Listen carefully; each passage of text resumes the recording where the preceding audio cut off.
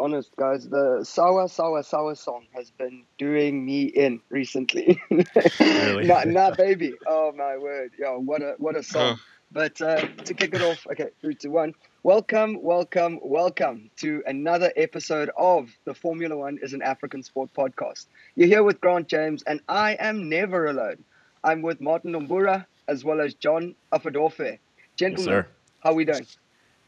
We're good. We're good. fantastic, fantastic. So What's getting going straight on? into it, we've taken a different approach with this one, right? So normally we sat around the table, yeah, poking fun at Ferrari and talking about how good Max is. But today we are recording this remotely. I'm currently in Indonesia. I'm in a little island off the coast of Bali called Nusa Labognan. Yeah, it is a fantastic little place. Lots of surfing, lots of ocean life. It's the first time I've seen people actually farming seaweed for agricultural use. But that's where I am. I'm very very happy to be here. It's 6 hours Oh, ahead of South Africa, so almost midnight here, Damn. and the afternoon is just coming to a close there. she's putting in a shift, bro. Yeah. The night Yeah, shift, huh? Yeah, Grant should get you should get overtime. You should get overtime for this podcast, Yeah, man. definitely. yeah. Once I you start was getting that hoping to money. get like the Yeah. I was hoping to get like the Martin Umbura Consistency Award Yes. or Mm. the Reliability Award Yes, because sir. even when I'm away, Yes, yes, yes. I'm here. It's funny because we are definitely going to chat about Red Bull today as a constructor, as a team, like how they performed over the weekend and their star driver. But out here in the East, they've got this energy drink, and it's actually like the foundations of Red Bull. It's called Crutching Jang. So I bought a little bottle of it the other day. It's like a little bottle, like 250 milliliters, and it's a tonic. Like tastes like very similar, but Red Bull's obviously carbonated. Right. Looked into the origins of the story, and it's actually how the company came about. But not going to do too many brand plugs here. We can we can get into to chatting about F1. How you guys doing though? How was the weekend? Um, I know we have a few things to discuss today. Yeah, John, go for it. Yeah, no, it was good. I know. Yeah, it wasn't. I don't think it was that amazing a race. I think there was definitely some good moments, but overall, I think it was okay. I enjoyed bits of it, but I can't say I thoroughly enjoyed all of it. But still some very interesting moments, still some really cool things to unpack. So still keen to have a very good chat about a lot of interesting things and some events, especially towards the end, which Yeah. were a little bit unsatisfactory. It's one of those tracks that actually has the fewest number of overtakes per year, just because of I think historically we've always seen those DRS trains. I know Nick DeVries was leading an entire train this week, but yeah, we'll get into all this the driving and stuff. I think one big theme that John you're describing that occurred at the end of the race was the very weird interpretation of these regulations that keeps finding a way to come back and resurface. How do we use the safety car? Yeah, When do we deploy red yeah. flags? Should races end, with a safety car? All that kind of stuff. And we saw this happen today in Monza, and it kind of brought up a lot of feelings from last year. We're talking, December last year, the infamous Abu Mm, Dhabi race. And mm. so, yeah, let's talk about the Mm. officiating in Formula One. This season, they've taken a different approach. They've had different marshals and stewards at different races kind of, have more of a say. And we've seen that inconsistencies, and even drivers have kind of laid into it a little bit. But yeah, what's your take on the officiating this season so far, and particularly Monza? What's your take on all that? Yeah, Grant, I hope you'll be able to discuss this topic because I know the emotional package that I hope you can rise above it. I've I'm seen gonna Toto look talk through the about it pain. very I'm gonna try graciously. look through You're the gonna look pain. through the pain. That's fantastic. Yeah, this the safety car thing. It's really an interesting the way the race finishes and the way the safety car happens. I find it so interesting because I mean it's been a part of F1. That's just the way the sport works. It's the way the rules. It's a highly governed sport, so there's very clear, or for the most part, very clear rules. Sometimes not so clear, and you find that you get a situation like this where the rules were not applied properly, and I think that not today, but in Abu Dhabi. And I think that's what makes it more difficult for people. It's when there's inconsistency in decision making, it makes it even harder to swallow what is already sort of not so fan favorable rule. And I think that's the real like battle is you've got fan service and you've got people that want to be entertained, but you've got guys who are trying to balance the safety of the event while also trying to make it as competitive as possible. So you're trying to balance racing and safety, and it's such a tricky thing to manage. And I mean, a part of me is saying, you know what, we need to find the way to just maximize the racing. But I do understand the difficulty as an organizer, as the body that drives the sport, to actually find that balance. And I think that's what makes this whole thing quite a tricky topic to get into. And I think what I found interesting was that the teams actually had a chance apparently before this season to find alternative ways of ending a race, and they couldn't agree on anything. They couldn't see what was a fair way of ending a race, because I saw a very good example was like, let's say, one of the options is just put a red flag. Any sort of incident that happens, let's say with 5-10 laps to go, we red flag the race, and that's the end of the race.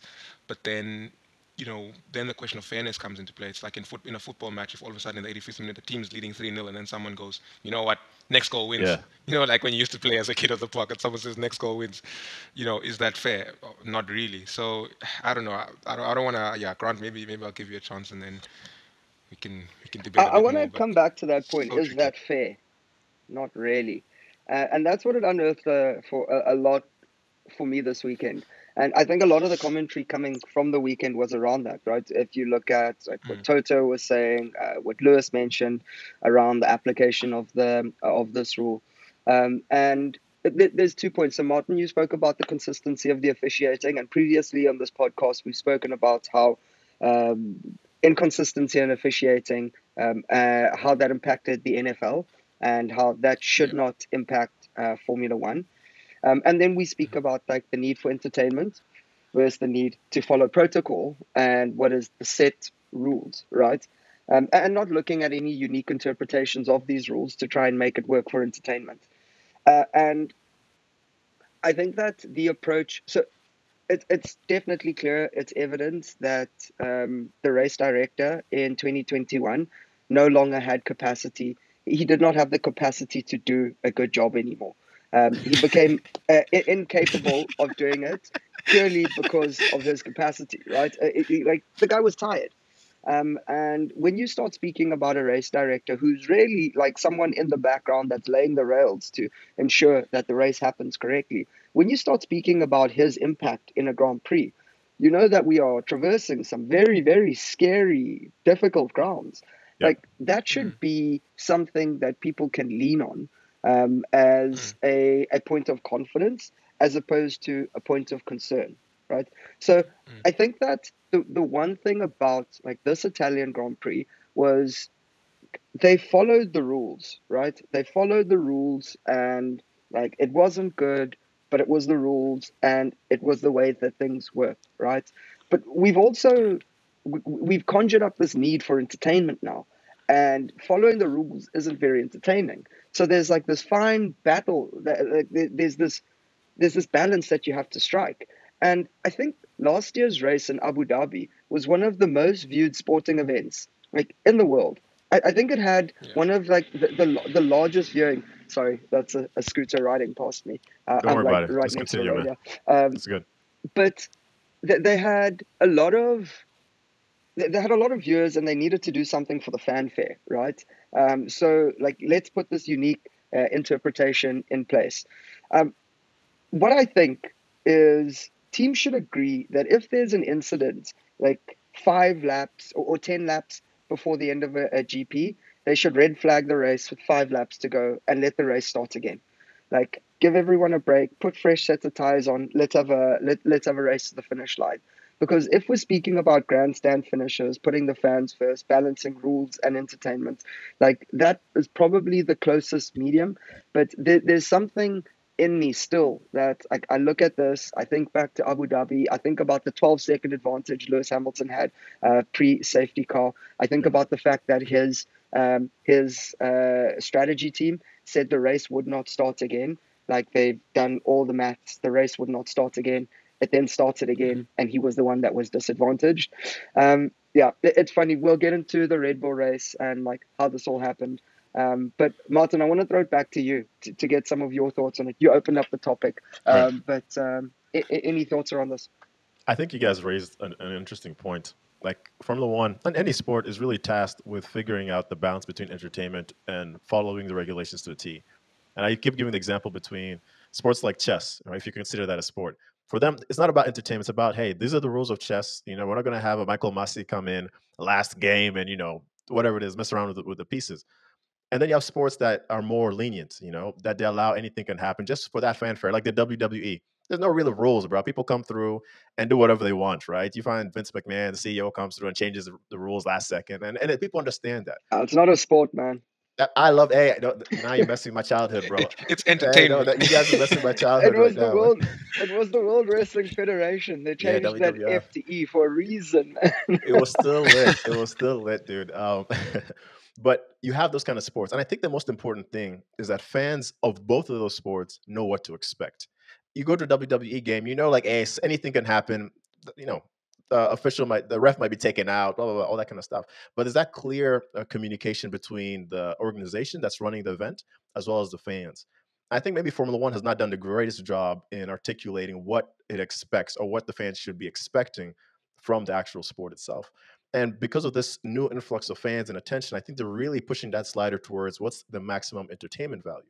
And like you said, Grant, they followed the rules this weekend to the T.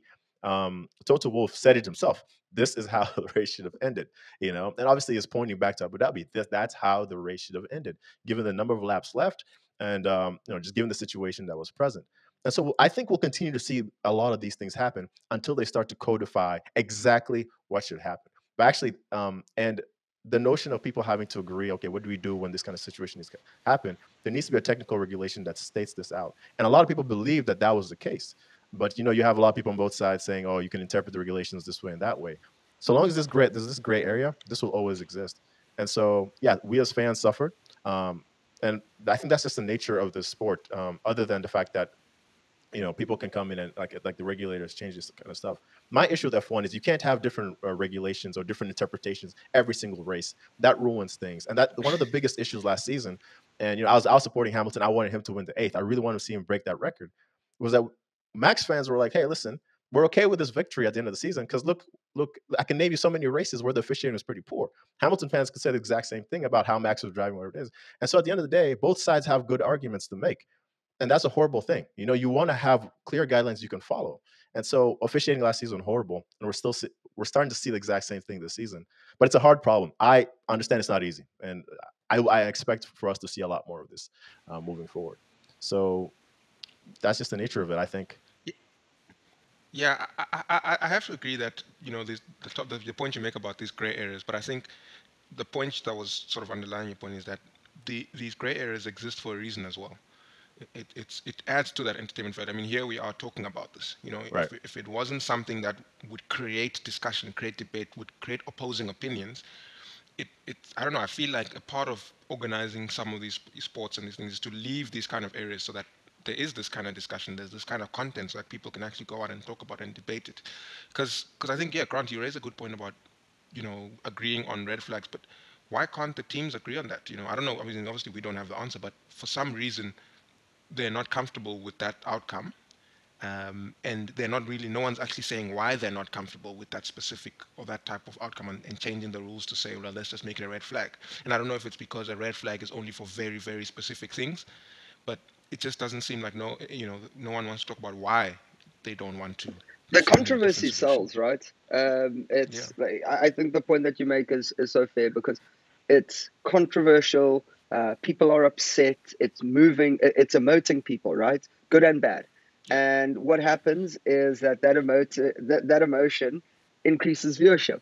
I can't tell you how many people I told about this from people who had never watched Formula One before. They didn't know who Lewis Hamilton and Max Verstappen were. I was telling them about the bad thing this guy Michael Massey did. Yeah, evangelating the sport. But I think like maybe a parting thoughts on this is think about the outcome if we had like a red flag last year with a 3-lap dash to the finish line. Like that would have been a grandstand finish.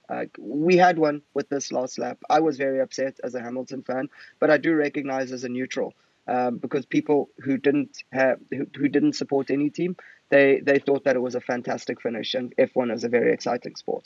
But It was yeah, a horrible finish. it was horrible. Absolute. It It was a was horrible finish. I think it tainted the sport, dude. 100%. That's like the worst way you want to finish. I think if Max fans want to see Max win, they should have overtaken strategy or whatever it is. For it to end on officiating, no one wants to see a sport end on officiating. They want to see it end on whatever the sport entails. John, you mentioned something about gray areas. I think gray areas should exist, but over time they should be made black and white, right? Otherwise, you'll continue in yeah this circular loop of okay, is this the right? And then people will start to optimize for those gray areas, right?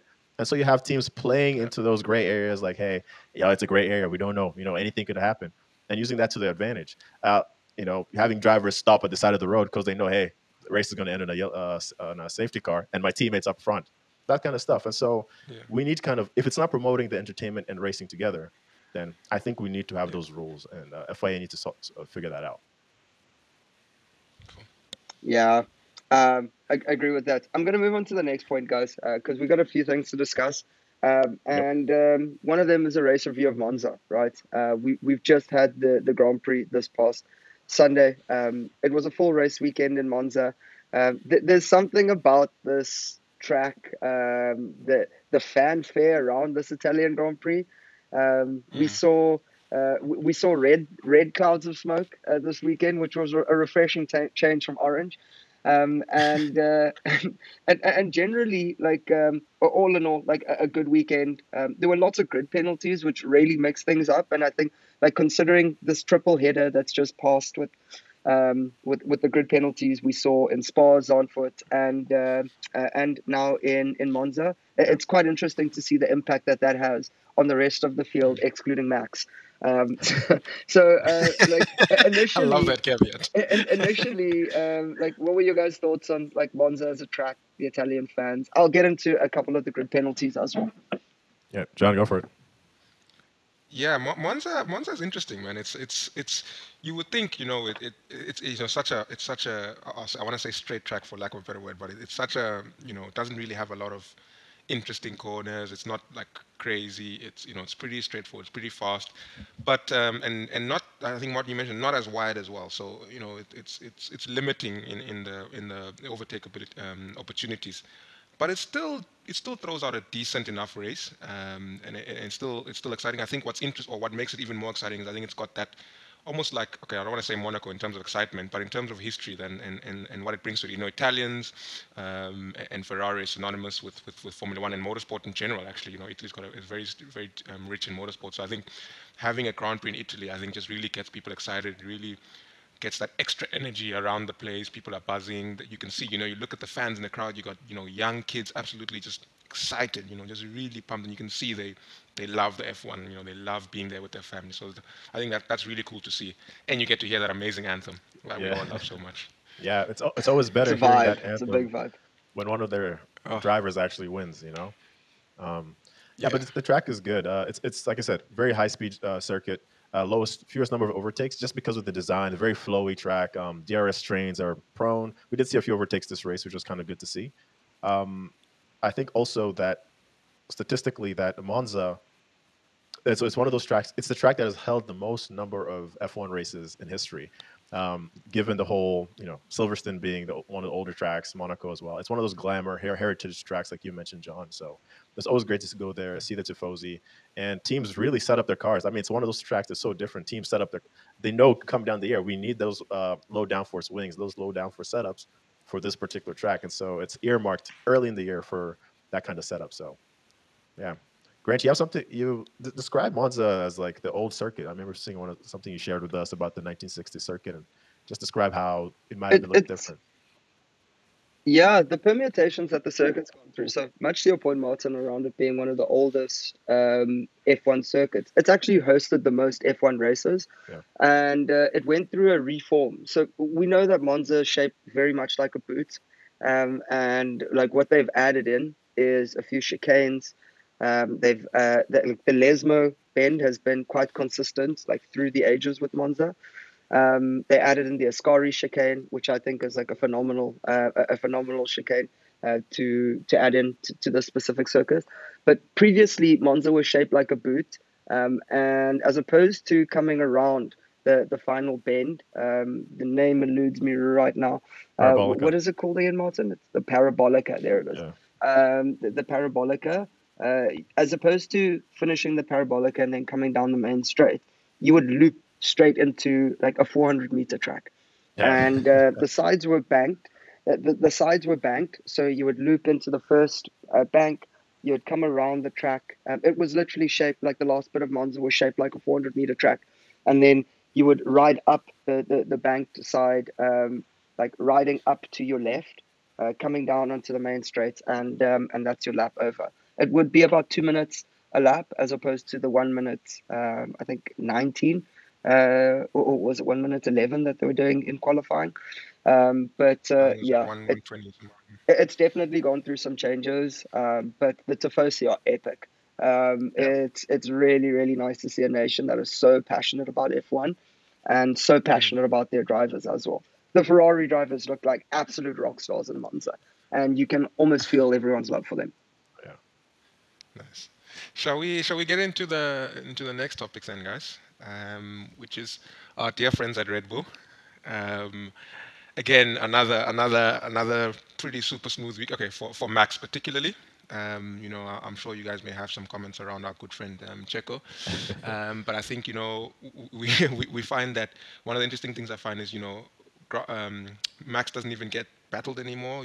When he's overtaking, no one even considers getting the elbows out. It's literally like let Max through. They lay out the red carpet That's for a him. good point. It's really Yeah. smooth. Um, you know, yes, he had a grid penalty, but I mean, it almost seems like he's enjoying these grid penalties. He's like, yeah, it's fine. Let's see how far back I can start and win It's this a thing. challenge for him. Huh? So, yeah, it's a challenge for him. I'd love to hear, what you guys think about Red Bull this weekend. Any thoughts? And also just it'd be great to talk about where we think this thing's going to be wrapped up. So I mean, I think we can all agree that the title is pretty much Max has got one firm Yeah. grip on it. So how long do we think we're going to go until this thing's done? There's one point I want to hop in with, um, and then continue this discussion around Max because I realized I didn't actually mention who got the grid penalties this past weekend, and like the Right. bottom seven drivers, so everyone who started from 13th onwards got grid penalties. But if I just run through it in a quick list, Max got 5 grid penalties. So that meant he Five started from place. seventh. Esteban Ocon, five place grid penalty. Yeah. Yeah. Esteban Ocon, 5 place grid penalty. Sergio Perez, 10 place grid penalty. Valtteri Bottas, 15 place grid penalty. Mick Schumacher, 15 place grid penalty. Kevin Magnussen, 15 place grid penalty. Carlos Sainz, Ferrari, back of the grid. Lewis Hamilton, back of the grid. Yuki Tsunoda, back of the grid. And then, however they qualified, they would either take that grid penalty, but the guys who got the back of the grid penalty, they would then start in the order that they qualified. So Carlos qualified third. He started 18th. Lewis then was 19th because he qualified above Sonoda, and then Sonoda 20th. But let's hop straight into the Red Bull discussion, as you had mentioned, John, and a few of those talking points around like how Max has really had it like fairly easy, right? Martin, I know that you had some points that you wanted to jump in with there. I'll jump in straight after you. Yeah, there's not much to say about Red Bull nowadays. I feel like they yeah, I think they're not the most interesting team to follow because they're so consistent. I might have to start giving Red Bull my a new consistency award. I'm going to create. There's a reliability award, and now there's going to be a Martin Mbura consistency award as well. Yeah, Max did what his thing. What is so interesting about Max, and I think the strategy Red Bull have realized, and they're definitely putting to full effect, is that they're realizing, hey, especially on these very fast tracks, if you can make up a lot of ground as early as possible, you really set yourself up not to start entering these DRS trains or getting to tussles that you don't need to be in. John, you brought up an interesting point. People don't fight Max anymore. We're talking about the entertainment value of this sport. I found it very boring, by the way. The fact that teams just let Max through. It's like, hey, oh, Max in the rear of your mirror. I'll just let him through. Let him through. Before, guys will not let that happen. If you have track position, you defend that, even though you know your car is slower. And so, the drivers are not putting up any fight. They see a Red Bull, they see a Ferrari, like, yeah, it's whatever it is. The only guys who will be fighting them on Mercedes. But anyway, talking about Max and their capacity, one thing I do enjoy about watching Red Bull is just their consistency and just how they're able to do this week in, week out without any mistakes.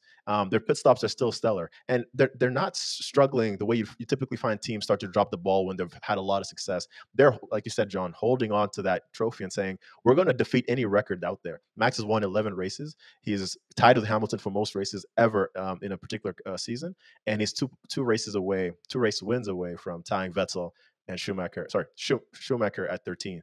And so what he's doing is his rewriting history. He's so young. He's doing this so soon. And shout out to him. In regards to Checo, not the best race from him. He did have a bit of that brake issue. His brake left, I think, right brake was on fire. We saw that during the pit stop. So that kind of compromised his race. I do believe he finished right. It was like around fifth or sixth, if I'm not mistaken. So not the worst result, but obviously that's second driver material, unfortunately. But I wouldn't say it was a bad race for him. So Red Bull had standard procedure from them. Grant, what do you got? Yeah, it's great points. It's great points. I thought it was concerning when George Russell did not. There's one thing that you said, Martin, and I love it. It's like there's a few guarantees in life. Hey, death, taxes, and Max will pass on the inside line.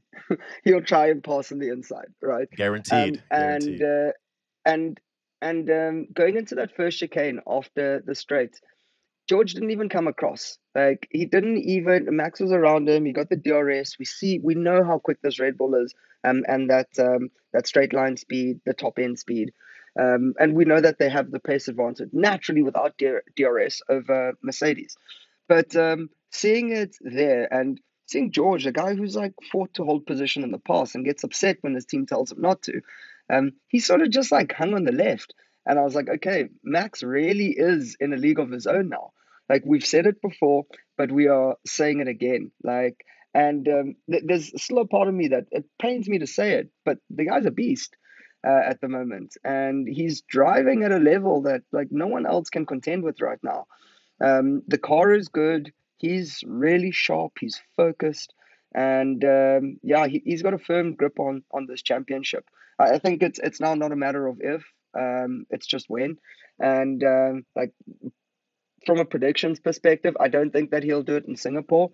I think that Same. he'll do it like the race just after.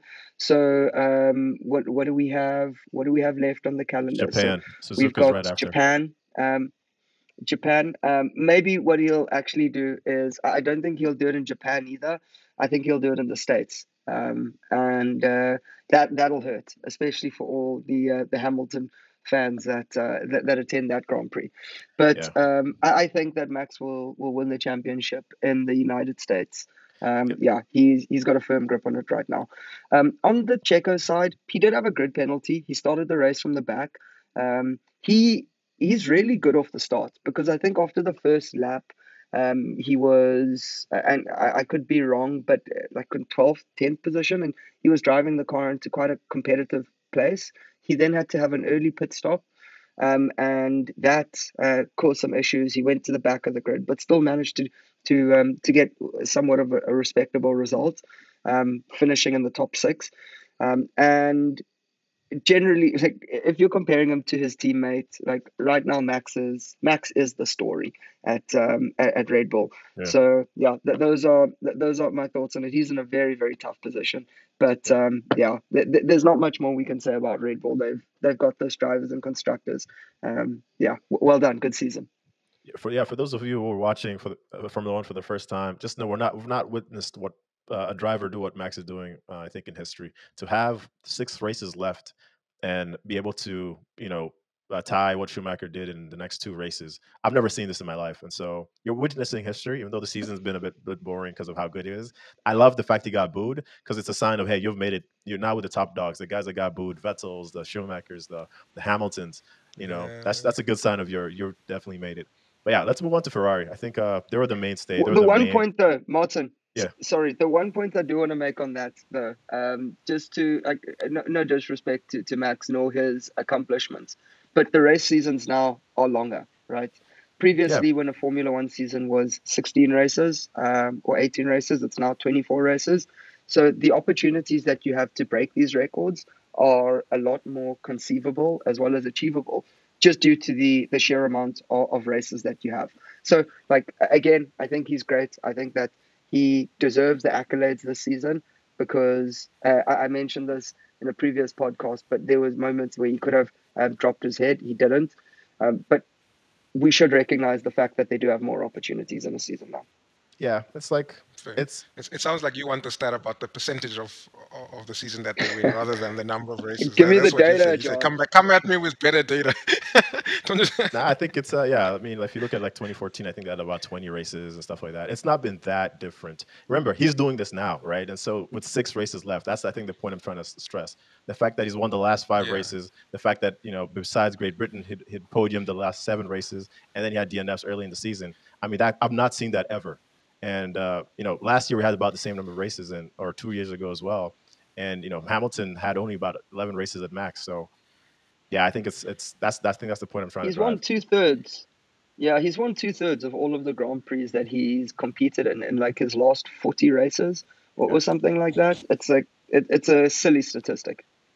I think it's a crazy statistic because we've never seen that. So, well, we're not seeing. Yeah, hasn't a silly hasn't he as in caught like them? it's Oh yeah, really yeah, insane. yeah. It's crazy. Yeah. What are you saying, John? Doesn't he almost have the same number of wins as Alonso? Oh, in total, yeah, yeah. He's approaching. I think this is his Yeah, 30th I think win so.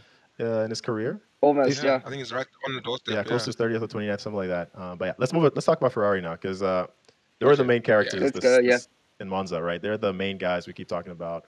They did decide to come with a different livery. I saw the Instagram, the memes were a bit funny. You know, if you want to follow some good stuff, always check what Twitter has to say about these new liveries. But I thought it was dope. I love the rear wing and the old school Ferrari lettering in the yellow. I think Ferrari make the best. Reminds me of 2020 Mugello, where they brought the darker red Ferrari. That was like sick, and I kind of think they kind of kept that. Yeah. But yeah, what was y'all's take on Ferrari's weekend? I mean, a bit quiet. Just obviously qualifying, they did a good job, but a Yeah. bit quiet despite Yeah. the fact that we this was supposed to be their race, right? Mm, mm. I think it's quite apt that you say with Twitter. My partner said they look like canaries out there, Like just in their yellow I in their liked it. yellow get-ups. I liked it. I think it was I cool. It was liked it different. It as was well. nice to see it. It was nice to see. It's a nice I, change. I really Yeah, it was a nice change. It was a nice change. I really have, normally I'm quick to be critical of Ferrari, and this time around, I really don't have any gripe with them. My only gripe is that they've put themselves in a position where they have to try things, and they had to push a little bit more than just relying on a solid strategy, but then having to sort of really outthink your opponent and really get a bit creative. And I think that's the problem with the current situation they're in now, is that they have to be quite creative. And for a team that's already not that great just on normal strategy to then also try and be creative, I think it asks a lot of them, and it puts a lot of pressure on them. But I think I was really happy with. I mean, I think Leclerc is such a good qualifier. I think he's shown throughout the season that he's very good at putting one solid lap together Yeah. on a Saturday. I think what was good as well, he started very well in the race. He defended very well. George was aggressive, but George had a better start, to be honest, Yeah, I did. and he still managed to protect that inside line. I really like Sainz's patience. I think Max, I think, had done a lot of his quick work as he does always, first lap, first few corners, and he's done. I think Sainz took a more measured approach, and there was almost a point where it was very calm, and then all of a sudden you just started to see him work through the field, get through guys. So I like how he managed that. I think it was very good. He looked very racy. Um, the thing I'm still uncomfortable with, and I don't know what you guys think about this, is the whole is how Ferrari approaches their discussion with their drivers. And I'll say this Yeah. discussion because I don't see it much with other teams, but and I mean we don't get all the radio, so we don't hear everything. But it just seems like a lot of the time they want to share the discussion and the strategy. So it's like everyone's saying, okay, this is what we're thinking, and then it's like, okay, Charles, what do you think? And then Charles must give his input, and then everyone sort of sits around the fire, and it just doesn't. For me, it doesn't sit around. I mean, you've got a guy who's focusing on racing, and yes, he can give you input. He can tell you that how he feels. He can disagree on certain things, but to be in the heat of the moment and then being asked, oh, by the way, what do you think about race strategy? I think it's just a bit unfair on the driver. I think let the guys drive. If he tells you, if he pulls a Russell and says, "Look, guys, bring me in on and put me on the soft," something like that, that's different. But to this reliance and discussion, and Benotto is quite. He says it's quite deliberate. They want. For me, it seems like no one wants to take responsibility, and they want to share the decision so that if there's an issue, they can say, "Ah, but we all took the decision together, guys." we all messed up together, and I'm not sure I'm comfortable with that. I think you need strong strategy, strong engineering, and then let the drivers drive. And it's just I'm not getting that comfort level from them. That 100%, that's man. my 100%. You can't share the accountability on stuff like this. And I heard that being said about Bonotto coming out and saying, like, it's very deliberate. They use the driver's opinion as an additional data source. But the thing is that if their driver says that he wants one thing and the team decides against it, like, what does that do to the driver's mindset? Like, what I appreciate about the other teams that are always on top, so like we saw it with Mercedes, we see it with Red Bull, is the team is incredibly decisive and deliberate in their actions and their direction, right? They'll say, Max, like, come in, like, this is what we're doing. I think Max got on the radio and he said, "Do we get a free pit stop?" Just before the safety car this past weekend, and the team was just like, "Yes, like, we're in." But they had already planned that, they were thinking about it, and he said it, they confirmed it, and it happened. Like, the whole questioning that Ferrari does, and then like letting the driver decide, I think that a little bit of stems from, like, it was a product of their own incompetence, and essentially not getting like a few strategic calls correct. So the driver said they want to be a little bit closer to it. So this is their attempt to do that. But I think coming back to this race weekend, like, I've got all these criticisms, but I think it was a lot cleaner of a performance from Ferrari. Like, they were a lot slicker in outfit this weekend. They were quick in qualifying. They were on the pace, or they had pace in the Grand Prix. The only call for me that, because they were even sharp in pit stops. So we saw Carlos Sainz pit stop at 2.1 seconds. I saw some memes like where Carlos had a surprise face with this timing. But I think the only question for me from this weekend was, did they capitalize on the right opportunity, bringing Sheldon for that VSC, right? Because whilst he was in the pits, making a pit stop under VSC, the track went green. So some of the time advantage he would have gained, he also lost, like, coming into the pits, and then he also lost track position to Max, right? So, like, was that the right strategic call for them? Like, I think on pace, it looked like they didn't have the pace of the Red Bull, but also needing to make those two stops really didn't help their cause. I don't What do think you think, Martin? I don't think it mattered. I think yeah, they lost track position, but they still never had to fight anybody for position. You know what I'm saying? The pit stop was early, but they still got that advantage of having a quicker pit stop than the other teams did. I think they've just been on raw pace, and this was something that Karun Chandok did say at the end of the race. Like, even if Charles hadn't pitted, Max was there and he was gaining, even before the pit stop had happened, even before the VSC. So I think the results would still be the same. I think where I disagree with you guys is going back to what John had said earlier. I know Grant, you weighed in. I have no problems the way Ferrari discussed their strategy on the on live TV. I think what Formula One have done, I think, is very disingenuous because they only air a lot of what Ferrari say. We never hear this kind of stuff coming from AlphaTauri, from Williams. Mercedes, we used to hear a little bit last season when Hamilton was leading and stuff like that. There's so much back and forth. If you actually follow the driver cams, you start to realize how much back and forth goes between the actual engineers and the strategists and the actual drivers. And so I enjoy hearing that. I enjoy the options. I enjoy seeing the drivers having to make these decisions given the information they have. And whether or not they're decisive or not, I think, we've seen bad mistakes made by decisive decisions, and we've also seen good outcomes made from indecisive things. And so I have no problems with it. This is the way they're doing this, and I think every team does this. The spotlight we get is just unfortunately Ferrari, and I have no problems with it. I have no problems with it. It's a good point. Yeah, I think It's a good point. It's a good point. The one other thing, so we're speaking very much about Leclerc's race and like that race for the win, yeah. is, yeah, Carlos Sainz, the man is growing on me, Mr. Smooth Yes, Operator. finally, bro. Um, I coming from 18th to fourth, and he was eight. catching George Russell. Remember, he did this in Paul He Ricard as showed, well. yeah, yeah, yeah, yeah. He's a good driver. He's a good driver, and I think, like, the more he believes in himself, the more exciting it becomes. Yeah. Right? He's further behind Charles now, so he's certainly, with like 6 races left, Ferrari's number 2 driver. Yeah, Um, I don't think this thing matters anymore. I, But yeah, I think yeah, he is. I can tell he's had more DNFs than Leclerc, unfortunately. But what John said yeah, about patience, that remember early on, there was a lot of pressure on Sainz. I think he made that mistake in Australia. As like he was not being patient. In He was Australia, trying to yeah, jump the gun. yeah. And now we're seeing him kind of learn from mistakes and just be a lot more cool down and stuff like that.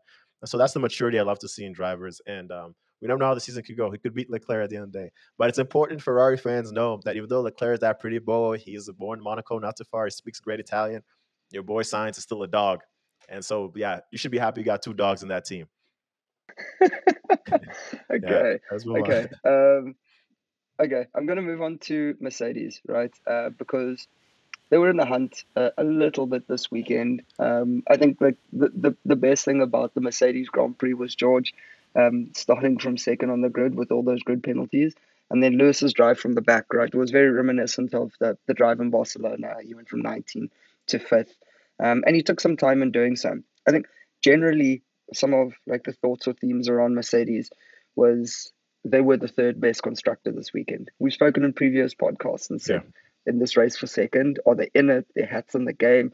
I think it was after the Zandvoort Grand Prix, we're like, okay, they've got like two hands on second, or at least like a firm grip on a firming grip on second.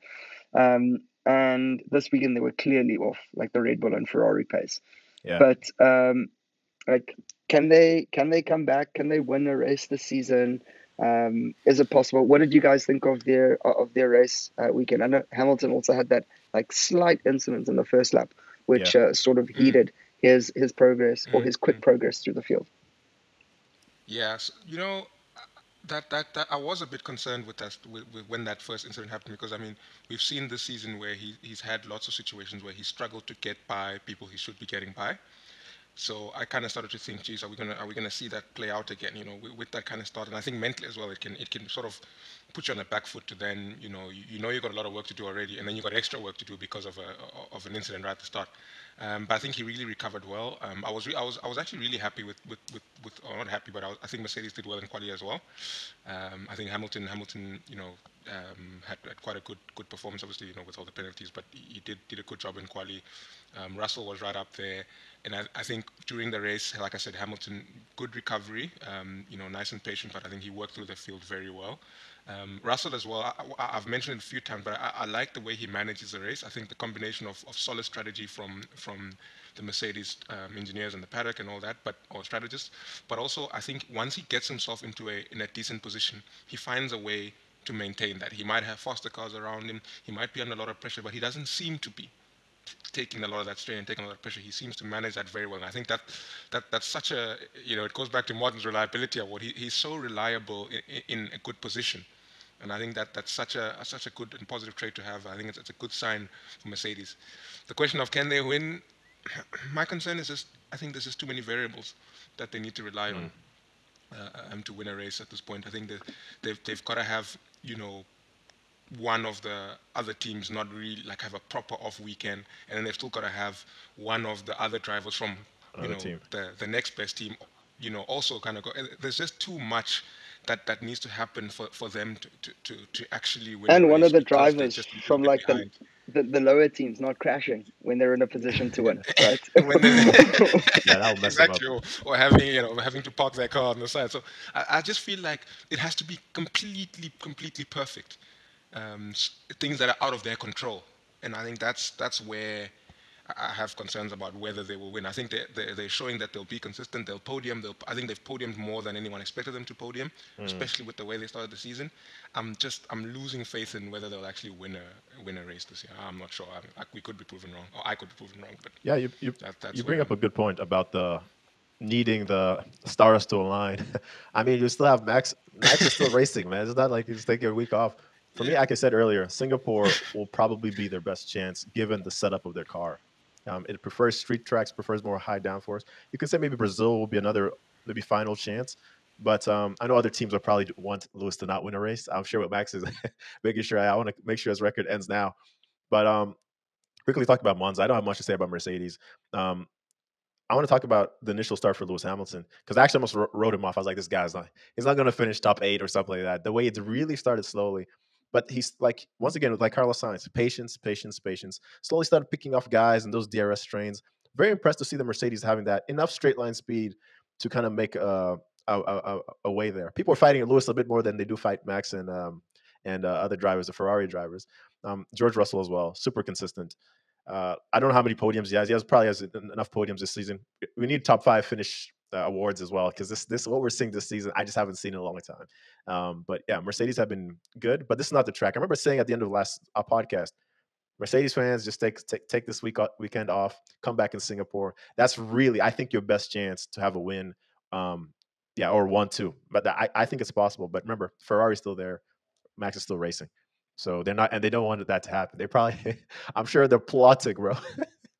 We want, but Latifi's there, Bottas is there as well. yeah, too many things need to align. But Yeah. John, if they can beat them on pace, if you see that qualifying pace be strong and they avoid any incidents, Yes. I think Hamilton has what it takes. But then, and I think this is a theme we're gonna talk about a lot more maybe next year. Grant, George Russell will be a pain in Lewis's side to come. This guy's good. Yeah. He already is. But this season they're probably written off. He's like, we can't win, so we're just kind of gathering data, blah, blah, Yeah. blah. Next season there'll be no excuses. He's gonna be a thorn in Yeah. Lewis's side. Mercedes fans, And team LH44, just beware. Right now he's your friend, Yeah. he's your boy. I, Next season, hey, GR63. I'm yeah, worried. I'm worried. How is Mercedes going to manage it? yeah, How are they going to decide? Because there's going to be a point where they're going to have to make a yep. decision, Uh, and it's going to be yeah, tricky. I It's can't going to be wait for tricky. that. I cannot. That's gonna be next season, obviously, but I cannot wait for that. Yeah, yeah. Grant, what do you think? I mean, you're Mr. Mercedes. What is your head and your heart telling you about how the weekend was?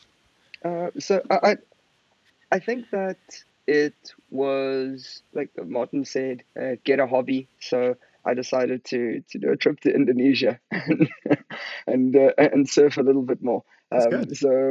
Yeah, it wasn't a track that was made for how the Mercedes car handles, but like all things considered, they were really quick. Like outside of like the Ferrari and Red Bull team, like it was encouraging to see like going down the straight, being able to like with DRS, without DRS, overtake cars. So it just speaks to that developmental advantage or progress that they've made through the season, right? Um, Imola at the beginning of the year when Hamilton was stuck behind Pierre Gasly for what, like 65 laps. Um, it, yeah, we were in a completely different situation then, right? About George Russell being a thorn in the side, um, I really appreciate the standard that he brings to the team and how Mercedes is leveling up. It's really really good. Yeah, And if Lewis is pushed, like it's also time for him to show his muscle, right? He's a seven-time world he champion. is. Yeah, When he has a car, when he has a car that like can do the things, like they're focusing on development for next season as well, and actually building that car out. Like he will need to step up and say like this is mine now. So I think if anything, it's exciting. It's very, very, very exciting, and it's good that he won't have someone that would like essentially be a Bottas for him at this point in his career because it'll ensure his standards maintain maintain a Ah, high level. it's shots fired. Yeah, the unfair treatment of yeah, Bottas. There should be a book on that. yeah. John, lead us. Anyway, Yeah, guys, continue, man. I was gonna say yeah, lead us into the next one. no, let's move on, guys. Let's talk about the battle for fourth, which at some point I think we almost wrote off as a battle, and we were trying to say it was almost going to be a foregone conclusion. But then, like a phoenix, McLaren rises. Yeah, really really interesting. I think really good performance from McLaren. So I'm keen to hear what you guys think about this I'll say is revived battle for fourth. Really sad for Alonso. 10 races in a row I think it was that he was in the points. And for that to end now was a bit unfortunate. I think it was a tough one for Alpine. The weekend was looking down, sort of from the get-go. And also for McLaren, Daniel Ricciardo really unlucky. I think he really he came out strong this weekend. He came to prove a point. He found himself in a good position. He battled well. He was strong. He showed that hunger. Ultimately, just unlucky, really unlucky. And yeah. What do you guys think? I think you said it, man. I think I was really rooting for Daniel, man. I know I've kind of gone in on him, but sometimes you just can't keep, he's already down. You can't keep beating him, man. And I was actually rooting for him. A top five finish would have been ideal. And so, Lando has carried McLaren for so long, and it was great to kind of see him be able to kind of bring back 6 points for the team. Obviously, that issue, Daniel Ricciardo, that's going to be a morale hit, knowing that this was going to be perhaps his best finish to this season. Alpina currently, I think, is 18 points ahead of McLaren, and so they're inching away. To me, this battle was I think Alpine did a lot worse than I thought they'd do in this race. Seeing how fast they were in Spa, a very similar track, and seeing how they were not able to transfer that reliability issues with Alonso, and Ocon not able to make up space places the way he's typically used to doing. So this is a loss for Alpine. I'm sure they're probably looking forward to the next race to try and make amends. But I think Alpine will win this one. I think Lando's been doing too much for this team, and it's hard for you to rely on one person to carry an entire team when you have two other guys in another team who are very competent and ready to take that fourth spot in the constructors. So yeah, Grant, what's your take? We should definitely check in on this battle for fourth after Singapore as well, because it's not as clear cut to me anymore, especially after Alpine not scoring any points this weekend and seeing some of those reliability issues as well. I mean, one car not finishing, another finishing outside of the points. But yeah, gutted for Danny Rick, man. Gutted. Because the question we posed in the last podcast was, do we think this will be another McLaren 1-2? Um, and we said no. But did we expect them to be starting third and fourth on the grid? I was like, no. And There were obviously, penalties. it wasn't all on their own merit. Yeah, it wasn't on their own merit. There were grid penalties, but still, like they were in the race, they were in with a fight. And I think the last Grand Prix, or last Monza race, Daniel Ricciardo was very ambitious off the start, and he took first place. Um, Lando's start was just far too slow in this Grand Prix. And when I saw Max go around him, like he was pretty much standing still because he Yeah. was. It was difficult to watch, man. But yeah, hoping that this battle continues. It's one of the more exciting battles on the grid now, just given it's the most lively battle that's actually been contested. Right. But yeah, any additional thoughts on that, John? Or I'll move on to the next point. I think Cool. you guys have pretty much covered it. Let's. Cool. Move on to the next point. So some of the notable stories from the weekend, right? Um, a hell of a lot happened in this Monza Grand Prix, but like we would be remiss not to shine a spotlight on this man, Nick de Vries. Nick de Vries, Yeah. a true Wow. Dutchman. Wow. Uh, Wow. yeah. Yeah. Wow. Yeah, So a little bit of background on the Nick de Vries story. He's a reserve driver for Mercedes. He's a Formula E world champion, Wow. and he's also one once previously jumped into an F1 car, and that was in a practice with Mercedes earlier this year. Paul Ricard. I think he then again jumped in for a practice with Williams, but this race he jumped in FP1 with Aston Martin. Um, Alex Albon fell sick. He had appendicitis, right? And it's good to hear he was actually under observation, but good to hear that he's like in recovery now and healing up for Singapore. But Nick de Vries jumped in with very little notice, or at least he was told on Saturday, hey, we need you available for qualifying in the Williams. Like, please make yourself available. And the guy delivered. I think he qualified 12th or 13th, but obviously with the grid penalties, he was pushed up the grid to 8th. And even his And then qualifying, in the race, remember his qualifying, he made that tiny mistake, I think on one of the chicanes, and this yeah, guy could have gone Q3, man. He had that yeah. Q3 pace, though. I Yeah. think so. I think he was gonna get it. yeah, yeah. And that's like time in the cockpit, right? Yeah. He just needed more of it, and like more of that confidence comes. But the race, he was on it. He was hanging on the back of Mhm. that DRS train. He was fighting. Joe, it was actually a really, really interesting battle watching these two go at it for like lap after lap. And he held the position, ended up finishing ninth. I think the most notable story of the race. But yeah, like the other questions were more like where is Haas, and then also tough times for Aston Martin. Just the Vettel result wasn't that great given his decorated history with Ferrari as well. But what were your Mm. guys' thoughts on De Vries specifically? Because I know there may be more said about him later in this podcast too. Yeah, De Vries he was a champion. I was seeing him battle with Guan Yu Zhou, who I know wanted to kind of steal that from him. But he was able to kind of hold his own. That was amazing to see from a guy who has, like I said, very little experience in the actual car, and to maintain that. I think all the questions that are now all the eyes turn to Latifi at the end of this race, bro. It's like, bro, the car can do it. Maybe we always just think Yeah, Albon was extracting a bit more. It's like, bro, this guy has not been in the car, and right. here he is. And so, yeah, poor Latifi, man. uh, Yeah, yeah. No, Yeah, respect to Nick de Vries. I won't say yeah, much more. We'll talk about him a bit later. But Max, respect to him, man. Really great yeah. stuff. And your other points, Grant, I think really the question is, where is the horse? I don't know, man. I think they need to ask themselves some hard questions because, man, I don't know what's going on with that team. And similarly with Aston, I just, Vettel, at Q3 he seemed shocked that he didn't get in. I was like, I don't know why he The seems so Q1, shocked. sorry, It Q1, huh? just not. Yeah, Q1, sorry, Q3, Q1. He was like, no, really, and I was like, yes, yeah. really. I don't see what's the surprise here. So I don't know. They really need to ask themselves some tough questions. Aston, it's just not happening Remember, for them. Stroll didn't even. Um, Stroll was actually Two qualified, DNFs. yeah, behind him, and both cars never finished the Mm. race. yeah, You know, they kind of rolled Stroll in. yeah. That's obviously with I think that I don't know if it was engine issue or transmission or whatever it was. Parked beside the car on the side of the road. So very upsetting for Aston Martin. Alonso's sweating, bro. He's sweating right now, but at least he's got that money. He can be sweating on those yachts. He's got Yeah, the money, man. I think he said, people backed him. People backed him for more years in the sport, and that's what I think. That's all that matters yeah, for him. I think honestly, he would have gone to Williams yeah, if yeah, they for said sure. we can even give you 2 3 years. I don't But think he cares. I think the man's in it for the money. He's coming in. He knows he eats up all the budget, so he's yeah, like, let's let's do do it. it. Yeah. All right, you guys ready for the Yeah. main section? Let's Oh go. yes, Let's go. Let's get That's into right. it. It's let's the get it. donkey of the weekend. It's the section where we talk about the people or teams or whatever it is we saw that it was just not on point. So this weekend, who's y'all's donkeys, man? Who messed up? Who really messed up to this past weekend? And you're like, nah, they deserve to be on the plaque that is the donkey of the weekend.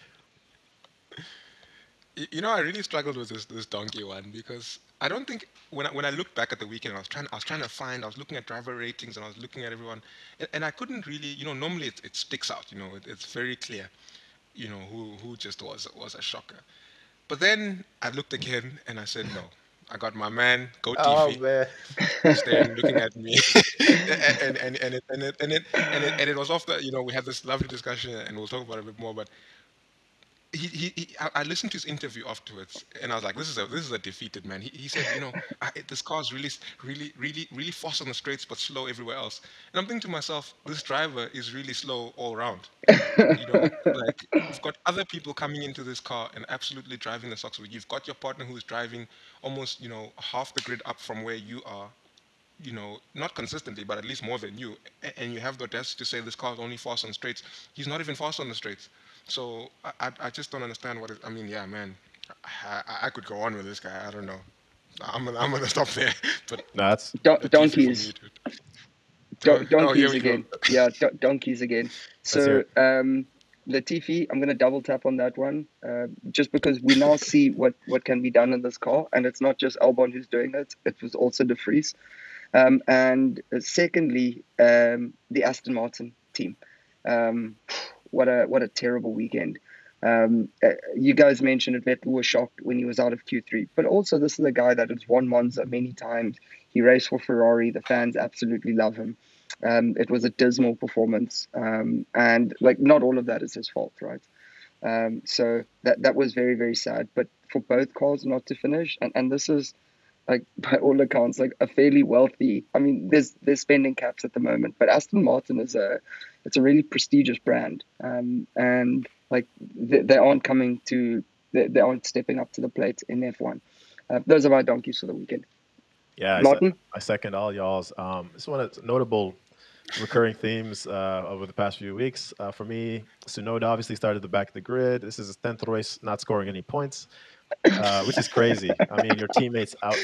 Always keeping us Yeah, I got to honest. keep you guys honest. Who else was out here? Valtteri Bottas. I know I keep going on this, guys, because we never talk about them. This is Valtteri Bottas' seventh race, not scoring any points. Man has fallen from glory. But really, my main donkey has to be Formula One in general. We talked about this at the start of the segment, and here we are again after Abu Dhabi. The same issues, same officiating nonsense that needs to be cleared up. And obviously, it's a point back to Abu Dhabi more so. Obviously, they did bit of a better job this time, but we need these kind of things codified and articulated to the fans more so that we know what to expect. We see races end, issue towards the end of the race, and fair enough, we know what's going to happen. So, Formula One, you guys get the donkey, the entire establishment, The all of whole them. thing, bro. That's wild. So wild. Oh, that's good. That's good. So let's get on to the other side of it. I'm sure you guys are ready for the goat. I have a feeling there's gonna be a famous goat on this one.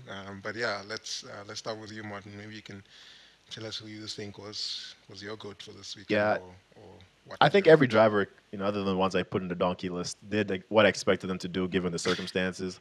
The driver I think most Mm, of us will share with this one has to be Nick. First race, we can go on just how mm, difficult this what he accomplished was. First race, did what he had to do, not just in the race, in qualifying as well. Benefited from all the issues other guys were having, and maintained a cool head despite being a somewhat inferior car, and able to kind of keep that position. Amazing from your first race. I think he joined 67 drivers who mm. scored points on the debut, something that he can hold with him for the rest of his life. Because I know a lot of F1 drivers who have not done that. So yeah, shout out to him. Yeah, yeah. Yeah, I'll second that one as well. He was one that I wrote down for my goats of the weekend. Nick de Vries. Um, yeah, you said everything on that one specifically. Um, and then like, a secondary goat that I have is, or sorry, two more is like one Carlos Sainz, then another Pierre Gasly. It was good to see Pierre Gasly back in the points as Okay, well. Carlos. Um, Carlos is growing on you, bro. he was he really That's what it is. sounds It's like. good to He see. really is. Good to see. I really enjoyed his Grand Prix this weekend. He adds a lot of excitement. He's just got a lot of flair and flavor in how he does it. So I'm it was loving good this. to Yeah, see. I'm loving You, this. John? yeah, yeah. First, yeah, great. I mean, I'm loving the science thing firstly because yeah, I'm with you, Martin. I caught on to it a bit late earlier in the season, and I think Grant's now catching on as well. He's great. I think yeah, Nick de Vries. We're gonna sound like an echo, but I mean Nick de Vries. Just for me, when I listened to him to his interview, there was a couple of moments. There was the radio he did at the end of the race where not after the end of the race when he was parked, and he couldn't actually get out of the car because that's how much it took out of his body. He said, on the out and at the end, he was like, my shoulders are really sore. And when he was parked, he said, guys, can someone come and help me get out of this car? He literally could not pick himself up out of the car because it's so tough on the body.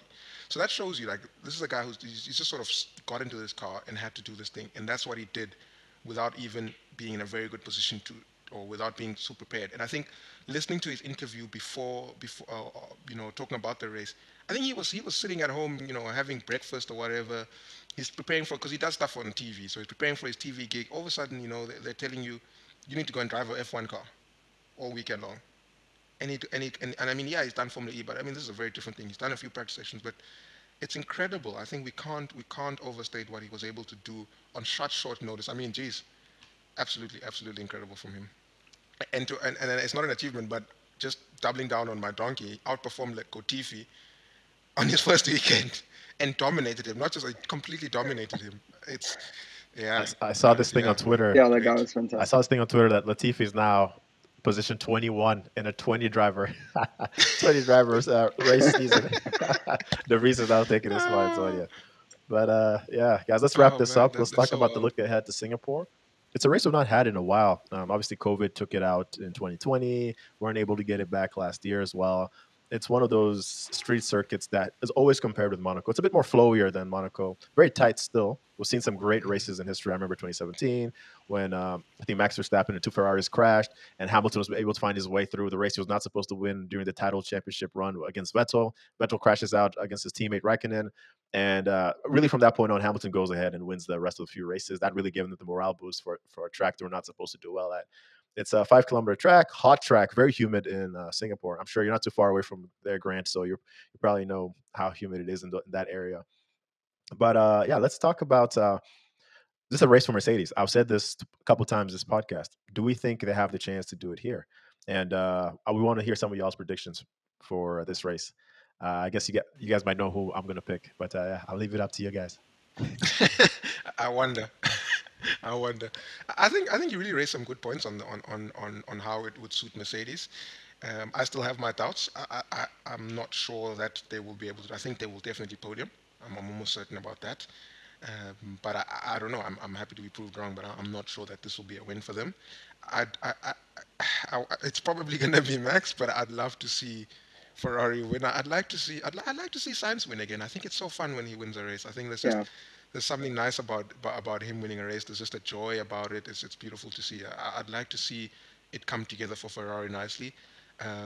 Hopefully they can take some of the learnings they've had from this last race, be consistent in their strategy, have a clear idea, and hopefully things work out for them. But sheesh, it's hard to look past Max. But let's hope. Let's hope something happens. Yeah. So Street circuit, always in fun. in in heart, Martin, I'm with you, but given the recent performances of my fantasy picks in betting with my heart, I'm going to go with my head on this one. And I'm going to say Charlotte Clerk Pole. And Max conversion. I'm going to say, yeah, there was actually this meme going around this week. It said, name a more iconic duo. I And it saw that. was Charles Pole, Max winner. I saw that. Yeah. But That's so good. yeah, I'm going to. I'm going to go against the grain on the victory. So I think Max will finish second, but I don't think he's going to win this race because I think it'll be two more races until he wins the title. So I'm going to go Charlotte Clerk victory as well. So Charlotte Clerk pole, Charlotte Clerk victory. Mercedes to be, Lewis specifically to be in the top three, and Max to finish second. All right, for me, this is a good chance of safety car. We've seen quite a few safety cars over the past few years. It's not a track that it ever rains. And there are going to be a few pit stops, which to me tells me Ferrari strategy is always, that red flag, red flag, red flag. But my heart says Carlos Sainz. My brain always says Max.